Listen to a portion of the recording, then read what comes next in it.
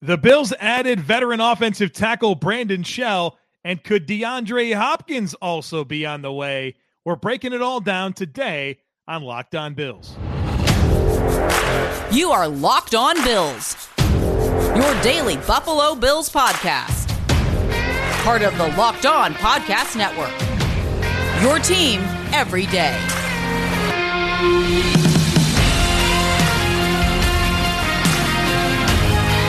What's up, Bills Mafia? It's Joe Marino, author of Go Bills and Buffalo's Run, also the co-host of the Locked On NFL Scouting podcast, and I'm your host of Locked On Bills.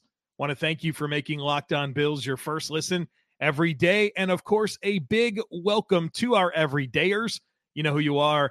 Those of you who never miss a single episode, I appreciate y'all being here very, very much. I'd also like to invite you to subscribe or follow for free on YouTube or wherever you listen to podcasts. We're part of the Locked On Podcast Network, your team every day. Well, folks, we got some stuff to get into because the Bills added a veteran offensive lineman in the form of Brandon Shell, and I want to break him down. But also, DeAndre Hopkins, he's available. And I want to talk about that possibility and what it would take to get that deal done later on in the podcast. But let's start with the player the Bills actually did sign before we talk about the one they could sign. So Brandon Shell, multiple reports out there indicate that he is signing a one-year deal with the Buffalo Bills. Brandon Shell is 31 years old. He turns 32 in February, so this will be his age 31 season. He was a fifth-round pick in 2016 by the New York Jets out of South Carolina. And then his rookie season, he played in 8 games with 3 starts in 2016. But then he played a lot of football. He turned into a primary starting right tackle. And he has started at least 10 games in every season since 2017. And so he was the Jets' primary starting right tackle from 2017 through 2019, the Seattle Seahawks primary starting right tackle in 2020 and 2021, and then most recently was last year with the Miami Dolphins. He was their primary starting right tackle in 2022 as they dealt with some injuries at that spot with Austin Jackson, and then Brandon Shell came in and actually stabilized the position quite well. So 72 starts for his career. I think he's appeared in 83 games, so a very experienced NFL offensive lineman added to the Buffalo Bills. Now, when it does come down to his experience, he's really only played right tackle. 4,476 career snaps at right tackle, 118 at left tackle, and that's it. So not a guy that has much background at all at left tackle. I think all of his left tackle snaps this year came with the Dolphins in 2 different games where he was asked to play left tackle. Never any snaps at guard, never any snaps at center. So versatility, not really something that Brandon Shell has proven to be throughout his career. Now, obviously, we've talked a lot about Spencer Brown, the Bills' starting right tackle, and how important this coming year is for him. We've also talked a lot about how, despite being big believers in Spencer Brown, and when I say that, I mean the Bills, right? The Bills are very clearly big believers in Spencer Brown, and I certainly have a level of optimism about him taking a major step forward this year. But despite them being a big believer in Spencer Brown, it has been surprising that nothing, literally nothing, has been done this offseason until now to bring in anyone at offensive tackle. They re-signed David Quessenberry. Bobby Hart is still a free agent. He was rostered last year. And then you have Tommy Doyle coming back off of injured reserve because of the ACL tear that he suffered in week 3. And so that's what you had to go with Deion Dawkins and Spencer Brown, your likely starters. I think this is a move that needed to happen. Competition was needed in a big, big way. Again, I think Spencer Brown is going to start at right tackle. I'm not really thinking of Brandon Shell as a player that's going to come in and unseat Spencer Brown as the Bills starting right tackle. The messaging is pretty clear out of one Bills drive when you listen to Sean McDermott and you listen to Brandon Beane discuss Spencer Brown at right tackle. You guys probably think I'm going to go on this whole monologue right now about his background and injuries and all that type of stuff, but I'm not going to. At this point, I think I've said it enough times. But obviously, this is a big year. Year 3, it's got to come together for Spencer Brown. And if it didn't, having David Quessenberry as your next man up, and then that's basically it, is an unsettling spot. Because what if it doesn't come together for Spencer Brown? Well, I can tell you that I'm a lot more comfortable with that idea, knowing that Brandon Shell is now in the mix. So they needed this move. Competition was needed in a big way. Again, I don't think that Brandon Shell beats out Spencer Brown to start, but is there a reasonable chance that he can beat out David Quessenberry and Tommy Doyle to be the primary backup? I'd say that's fairly likely. I think you can probably look at the careers, and not probably, you can. You can look at the careers of all of the Bills' offensive tackles and say that Brandon Shell has clearly had the second best career of anyone not named Deion Dawkins, who's clearly number one. And so this is a nice player to have now in the mix. And so your overall offensive line competition is shaping up very, very nicely. At offensive tackle, I think your primary pieces are obviously Deion Dawkins, Spencer Brown, David Quessenberry, Brandon Shell. And then you get to like Tommy Doyle, Ryan Van Denmark, Alec Anderson, Richard Garage. But in Dawkins, Brown, Quessenberry, Shell, and Doyle, I think you have a nice mix there of 5 guys competing for 4 spots. I think between Quessenberry, Shell, and Doyle, 2 of them can make the roster. And that's assuming nobody gets hurt.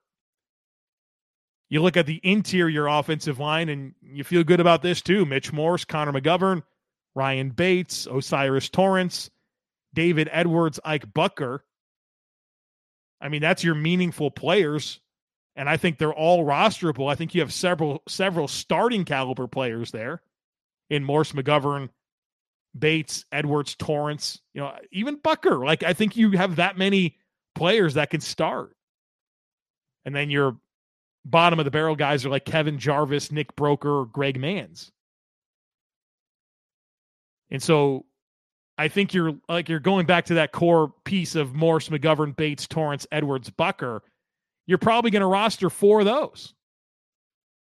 And so the makeup of this offensive line as we consider it here at the end of May, I think you have plenty of legitimate NFL starting caliber talent, and you're absolutely loaded with NFL roster caliber talent. And so this offensive line, to me, is in very good shape. I really like the makeup of this group now that Brandon Shell is in the mix. Good competition for some of the starting jobs, for some of the backup jobs, and that's what you want. Let the cream rise to the top. And trust that Aaron Kromer can sort it all out and figure out the right combination of 5 to play in front of Josh Allen in 2023. All right, folks, we're going to talk about DeAndre Hopkins coming up here in just a moment. But first, need to tell you about Built Bar, the best tasting protein bars on the planet. You got to try these things. If you're like me, you're looking to make healthier snack choices, but you don't want to compromise taste. Well, you got to try Built Bars. They're low calorie, they're low sugar, they're high in protein, and they are delicious. They're delicious because they're covered in 100% real chocolate. They come in great flavors like churro, brownie batter, coconut almond, so many great flavors. It's like eating a candy bar, but they're good for you. So check them out. Head on over to Built.com. Use our promo code LOCKEDON15. That'll get you 15% off of your next order. But you can also head on over to your local Walmart or Sam's Club and get a box off the shelf right now. So check them out. the best tasting protein bars ever. And I got a feeling if you do, you're going to thank me later. Let's talk about DeAndre Hopkins. After all the discussion about a possible trade, the Cardinals didn't get a trade done. They ultimately released wide receiver DeAndre Hopkins.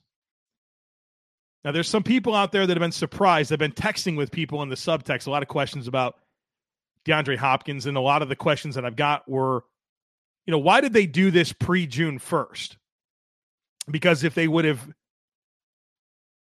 waited until after June 1st to release DeAndre Hopkins, they could spread out the dead cap hit and not absorb so much of it this year.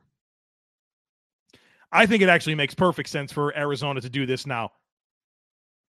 I would want to be done with it. I wouldn't want to spread out dead cap into next year. The Cardinals are going to be a disaster this year.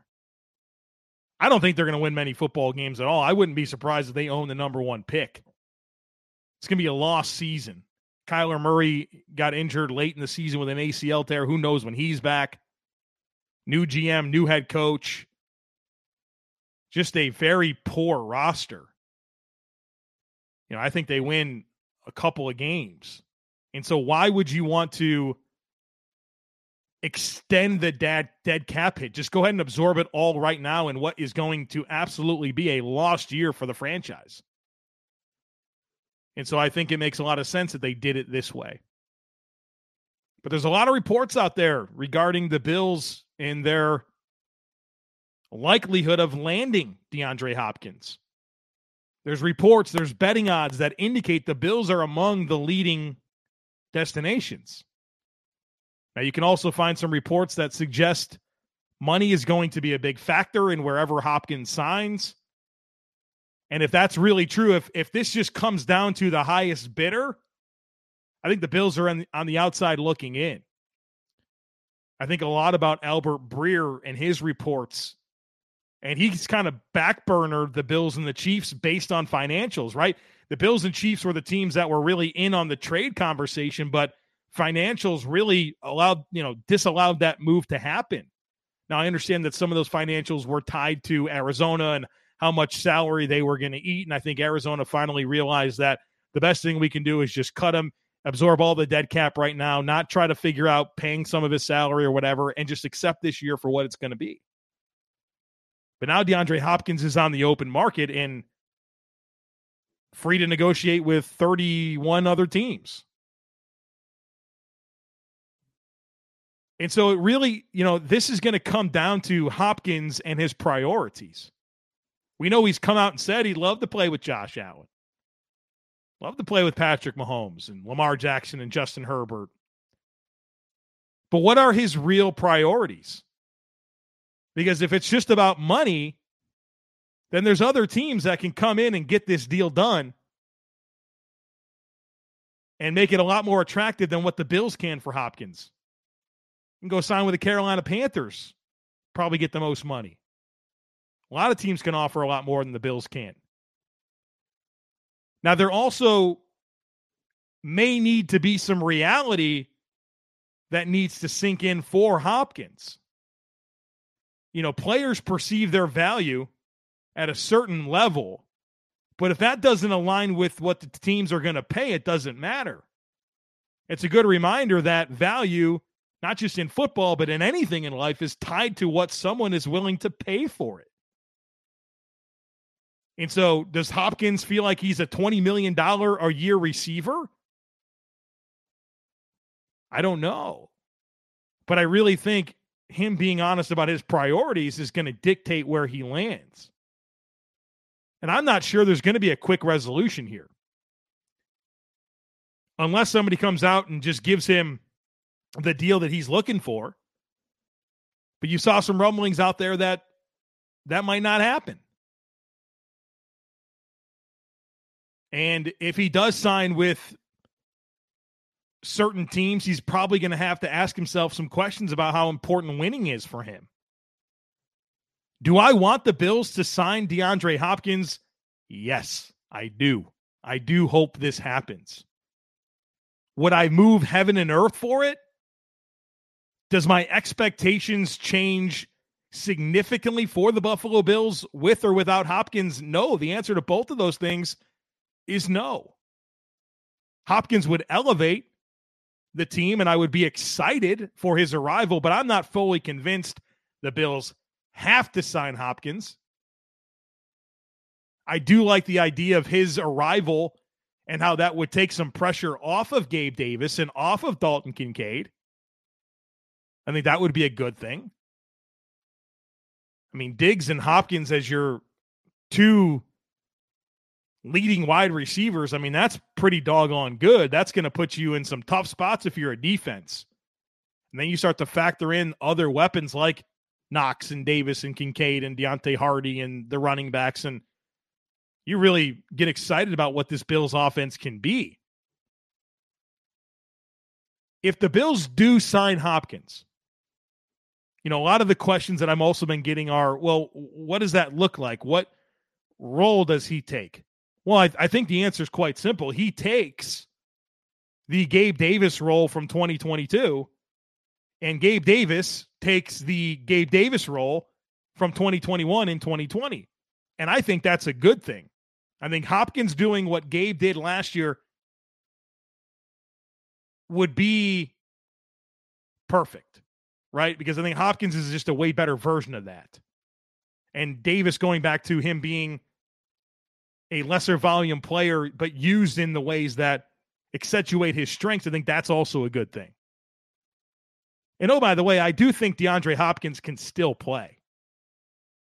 I actually studied his tape, his 2022 tape a few months ago when the trade rumors really started to heat up. And on my other podcast, Locked On NFL Scouting, we did an entire episode on DeAndre Hopkins, really assessing the skill set and evaluating what he has left in the tank. And I really like what he offers. I mean, his hands are still otherworldly good. I mean, J.J. Watt even tweeted out, said, look, Hop's still got the best hands in the league. I don't doubt that at all.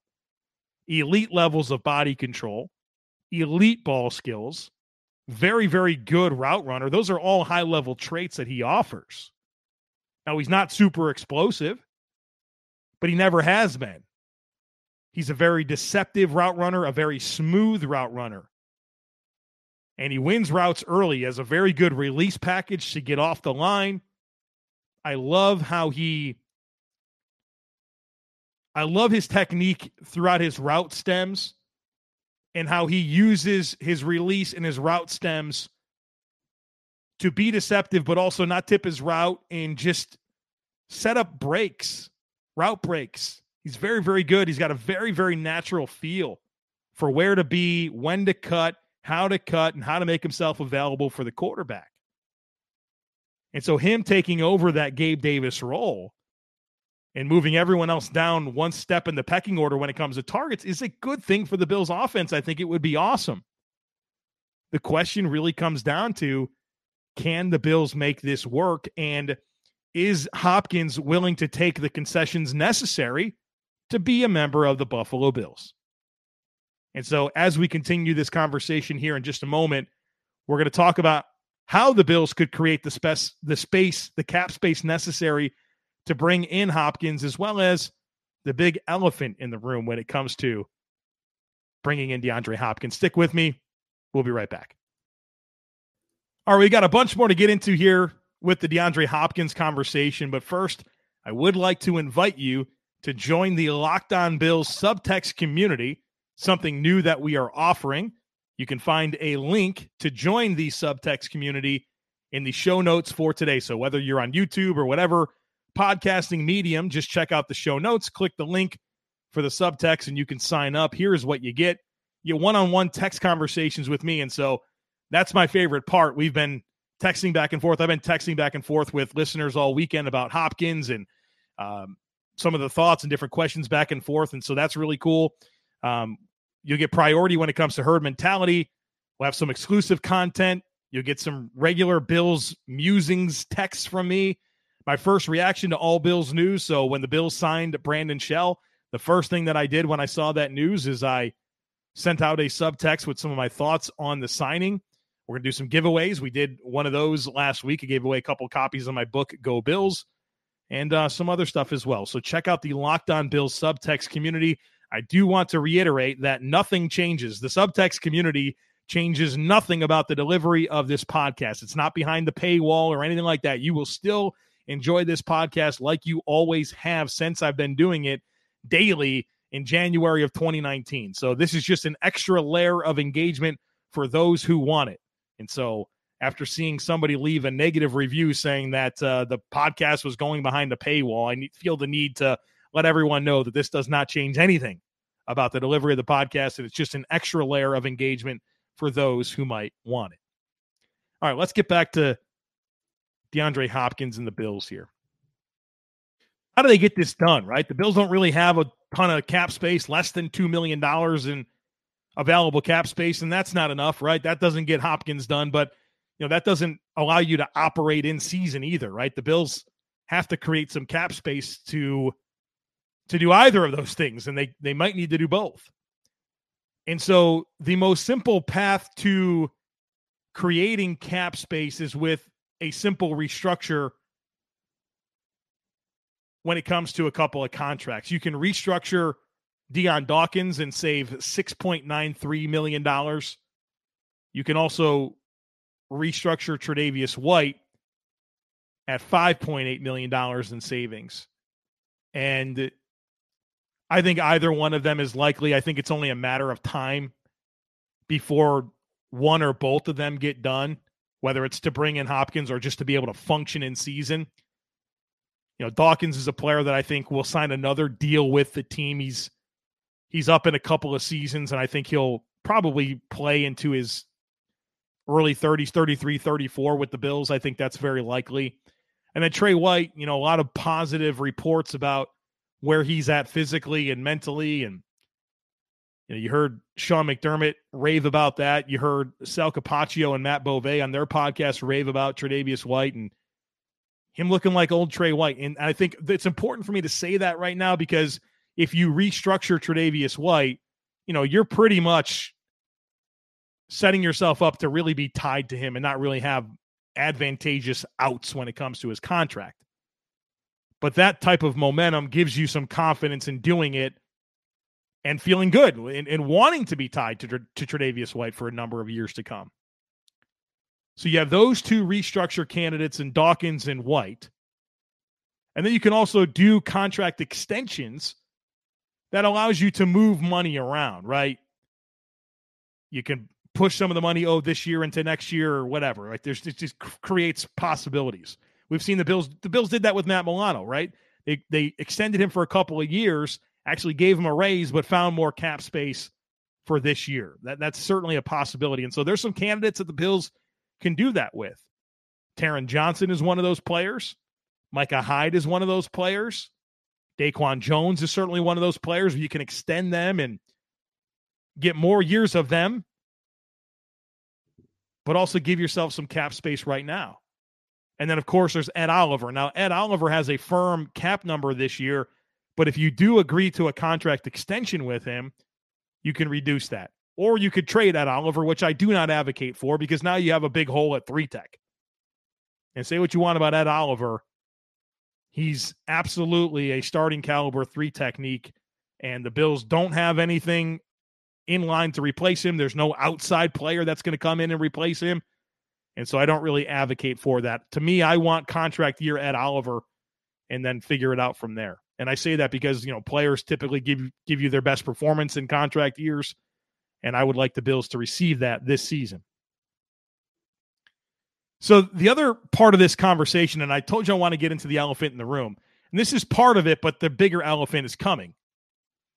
Part of the appeal in signing DeAndre Hopkins isn't just what he means to your football team, and we've talked a lot about that to this point.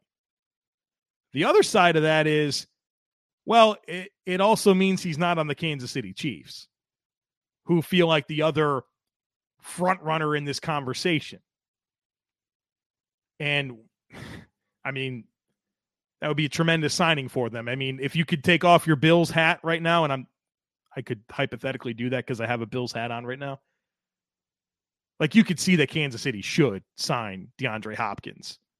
They lost Juju Smith-Schuster in free agency.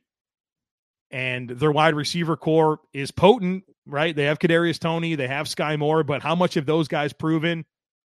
Rashee Rice is coming in, Jalen Watson, Marquez Valdes-Scantling. They can absolutely use DeAndre Hopkins, and I think he'd be a really good weapon for Patrick Mahomes. And so I think their need and the excitement is very, very similar on their part of the equation, but also they have some very, very easy paths to creating cap space. I mean, they're pretty tight right now. They're around $1 million in available space, but they've got $51 million in available space next year. That positions them quite well to get creative with how they structure the deal. But also they have some very easy, simple restructures that they could do. You know, I went through this with Deion Dawkins and Trey White with the Bills, but there's even more possibilities for Kansas City. Simple restructure with Joe Thuney gets them $9.2 million. Simple restructure with Travis Kelce gets them $7.5 million. Justin Reed, $4 million. Marquez Valdes-Scantling, $4 million. Oh, by the way, they can go ahead and extend Chris Jones and Travis Kelce, which feels inevitable anyways, and that's going to free up cap space. So their path to getting that done is very, very clear. And to me, if I'm Brett Veach, the GM of the Chiefs, I get this done. I think that they need it too. And so there's that piece of the conversation. But the other elephant in the room, and it's not an elephant for me, okay? This isn't a problem for me, but as I get predictive and I get inside the head of Brandon Beane and Sean McDermott, there's a very real piece of this. If the Bills do bring in DeAndre Hopkins, which I don't think would be just for a one-year type situation, is it complicates things with Gabriel Davis. That's okay with me. I don't know if it's okay with them. The Bills love Gabriel Davis. I listen to every word that Brandon Beane and Sean McDermott say. And I've heard them talk about a lot of football players. And I know that they've said a lot of nice things about football players that are no longer with the Bills, whether that's Tremaine Edmonds or Levi Wallace. But the way they talk about Gabe Davis is just at another level. I mean, it's the highest praise. I mean, just talking about his habits, and nobody can outwork Gabe Davis. And if there's anything that Gabe Davis needs to correct, I bet you he'll get it done. And just raving about this guy. And if you bring in Hopkins, you complicate that. Gabe Davis is in a contract year. I don't know that an extension is imminent, but it sort of feels like they'd like to bring him back. And if you bring in Hop, to me, that complicates things. Again, not a problem for me, but I do think it's a layer to the conversation as Sean McDermott and Brandon Beane are navigating this possibility. I don't think it's a disqualifier, but it's certainly something to be mindful of. So there you have it. We talked about the arrival of Brandon Shell, and we got into the DeAndre Hopkins conversation. I was wondering if I was going to do that or not, but I know this is an item that's weighing heavily on the minds of Bills Mafia, and so I figured I needed to dedicate some time to the possibility. And of course, if it happens, we'll go another layer. We'll get even deeper into the weeds with the Hopkins conversation. But like I said, I don't know that there's a quick resolution here, so this might drag out for a little bit. All right, folks, tomorrow on the podcast, I'm expecting to get a big update from OTAs with media availability. So we'll be covering what we learned on the podcast tomorrow from OTAs. And then on Thursday, buckle up. We got a very exciting guest lined up. I'm not going to tell you who it is because I haven't recorded it yet, and I don't like to promise something, and then if it doesn't work out, then everyone wonders why it didn't happen and all that type of stuff. But I am planning on a very exciting guest for Thursday covering a topic that is, pretty big in the world of social media. So stay tuned for that. As always, I kindly ask that you share, subscribe, rate, and review the podcast. Have a great rest of your day. Go Bills. And I look forward to catching up with you again tomorrow.